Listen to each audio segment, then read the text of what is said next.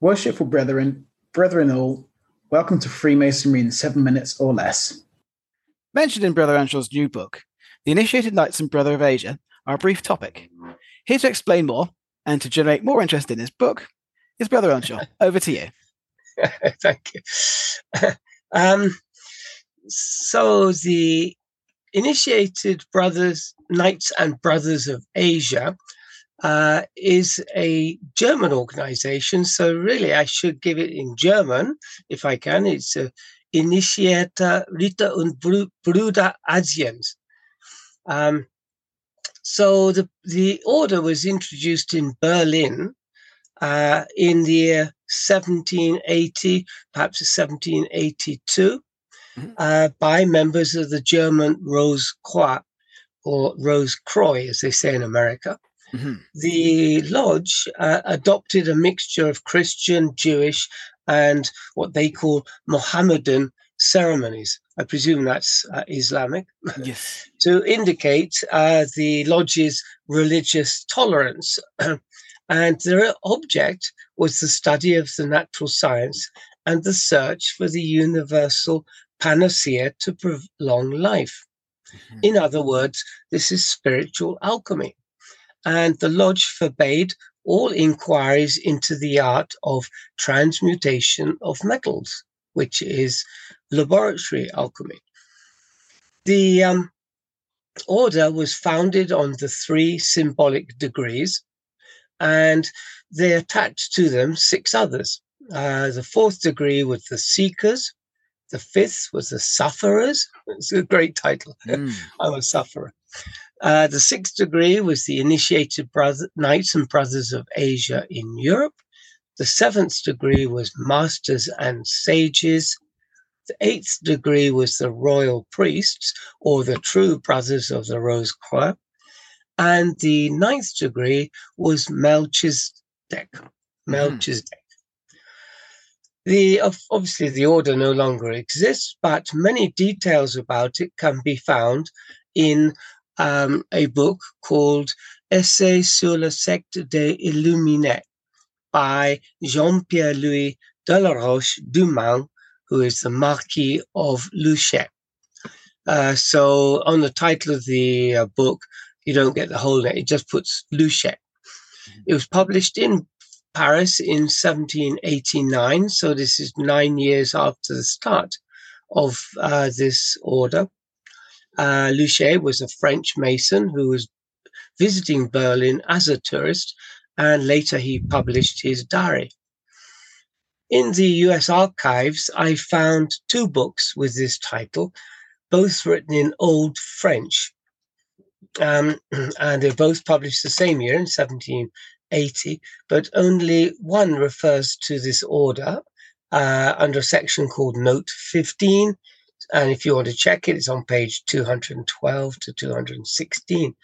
And some of the interesting facts, and I've listed them up.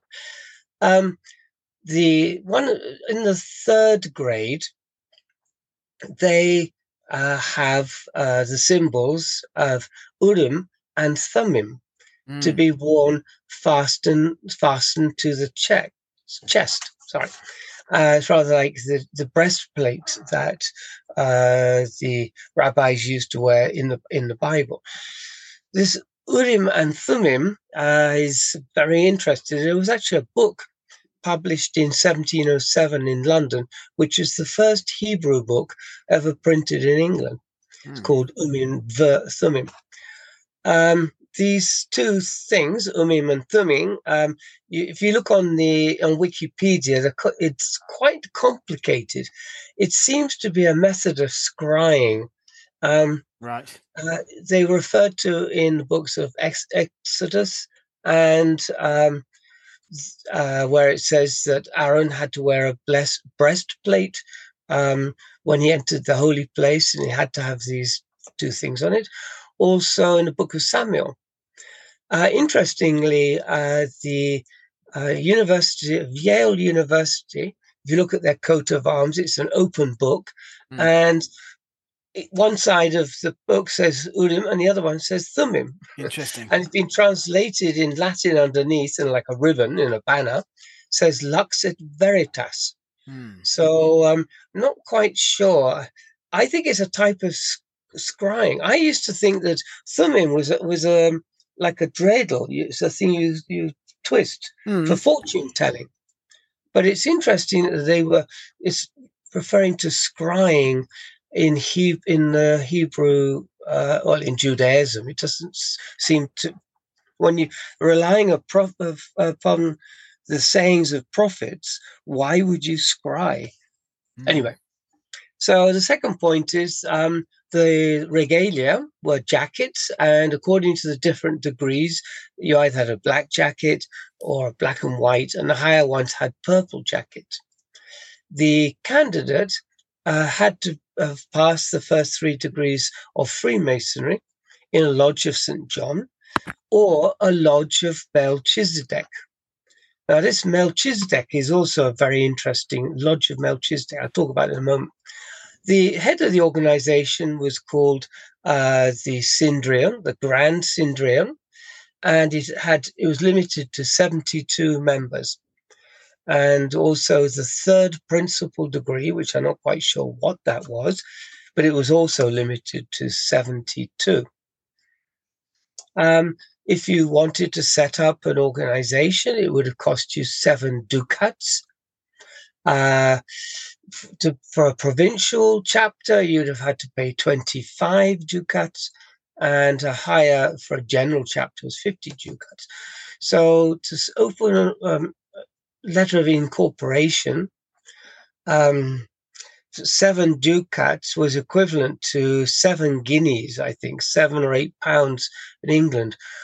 That's actually quite a lot of money, because in the 18th century, a housemaid in England was paid £3 a year. So 7, 8 pounds is nearly 3 years. Anyway, just trying to put things into perspective. A ducat, of course, is a gold coin. Yes. So the interesting point here was about the lodges of Melchizedek. It seems that in Hamburg, a famous Jewish rabbi, David Moise Hertz, was a member of the Lodge of Melchizedek, and he's also joined the Lodge of Chalcedon in London. I couldn't find, it seems he was joined this lodge in July 26, 1787.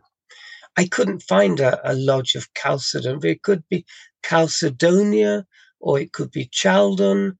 This is a French person writing about a German situation, so the translation may be a little bit iffy.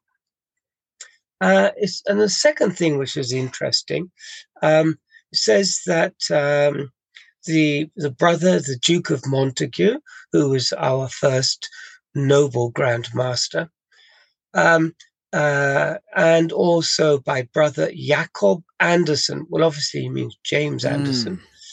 In the Constitution of 1722, I think he means 1723, but anyway, he says that it is expressly added that it is not necessary to profess to the Christian religion to be a Freemason.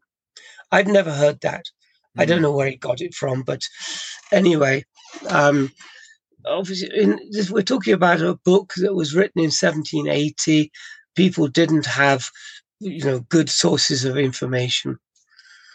But it's interesting that this lodge of, I did a bit of research, the lodge of Melchizedek in Hamburg was a lodge that was reserved for Jews. And interestingly, at the time, the situation of Jews in Germany was really quite difficult. There was a lot of persecution. And this is in the 1780s. We're not talking about the 20th century here. So they had a pretty hard time then. But so that they had a Rosicrucian brother. His name is Hans Heinrich von Ecke und Eckhofen. And he founded this lodge just for Jews. Anyway, so interesting points. The other point about this was Luce, who wrote the book, he refers to people as being illuminate. Obviously means illuminated or a wise person, I suppose, illuminated person. But it's maybe where we get this kind of fascination with the Illuminati comes from, because Illuminati is very close, and many people in the Rosicrucian orders refer to each other in the higher orders as being not as a brother but as an illuminate. So that's interesting thing to think about. The organization, of course, is called the Initiated Knights and Brothers of Asia, and I'm assuming because of the interest of in China in those days that they obviously meant the Far East and not the Levant, because Asia Minor, there was no interest in an elixir of immortality in the Far East. I think it'd have to be China. Yeah, I think you're right. So my interest is, of course, having written about China and their connection to Freemasonry, the interest is that 50 years later, in 1780, an organization was actually set up to find the elixir of immortality. And this is the theme of the third degree, which was written in 1725.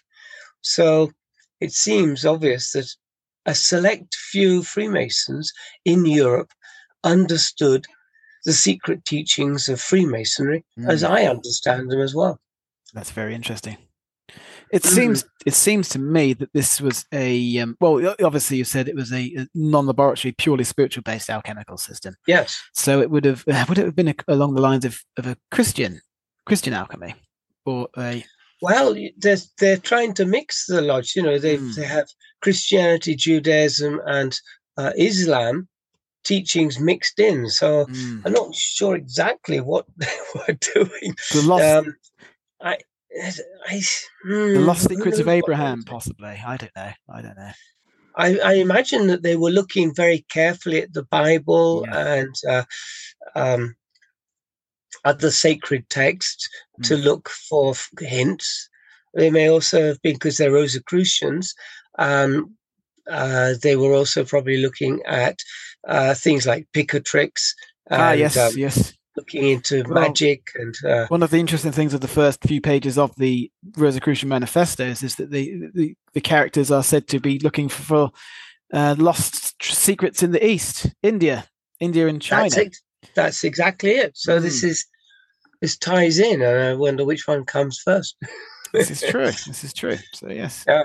So to me, it seems, I'm sitting out here in the cold with my ideas that Freemasonry is based on Taoist ideas of spiritual alchemy. But to have another organization in Germany 50 years later after the founding of Freemasonry, looking for the same thing, kind of supports my theory. And it almost looks as if they found some information and they're trying to plug the gaps in the Bible. Maybe. Yes. Maybe. The lost secrets. But I'd like to do some more research. There's only one book I could find about it, and this is Luce's book. That's what I was going to ask you. What texts are there available? Sorry? So could you just repeat the text again, please, just so we can do some further research? So if anyone's interested, you have to go to the US archives. I think you can go through. I went through Google to get to the archives, and the book is by the Marquis of Luchet, which is Luchet, published in Paris in 1789, and it's called Essai sur la secte des Illuminés. Interesting. So that's an essay on the sect of illuminated brothers. It's a very interesting choice of words for things that were going on in Europe at that time. Very interesting. And some of I just think the first three degrees are the same as in Masonry, entered apprentice, as I don't know if they use a fellowcraft, but or fellow of the craft and master mason. The Yes. next one's the seekers and the sufferers. I just love. What the degree? What was the ritual to become a sufferer? Yes. You want to look at my gas bill? You have to walk through a room of Lego in bare feet. Yeah, and upturned plugs. Yeah. No, I just think to see my electricity bill and my gas bill. Yeah. I'd be made a royal priest the next week. Nice one. Done the suffering.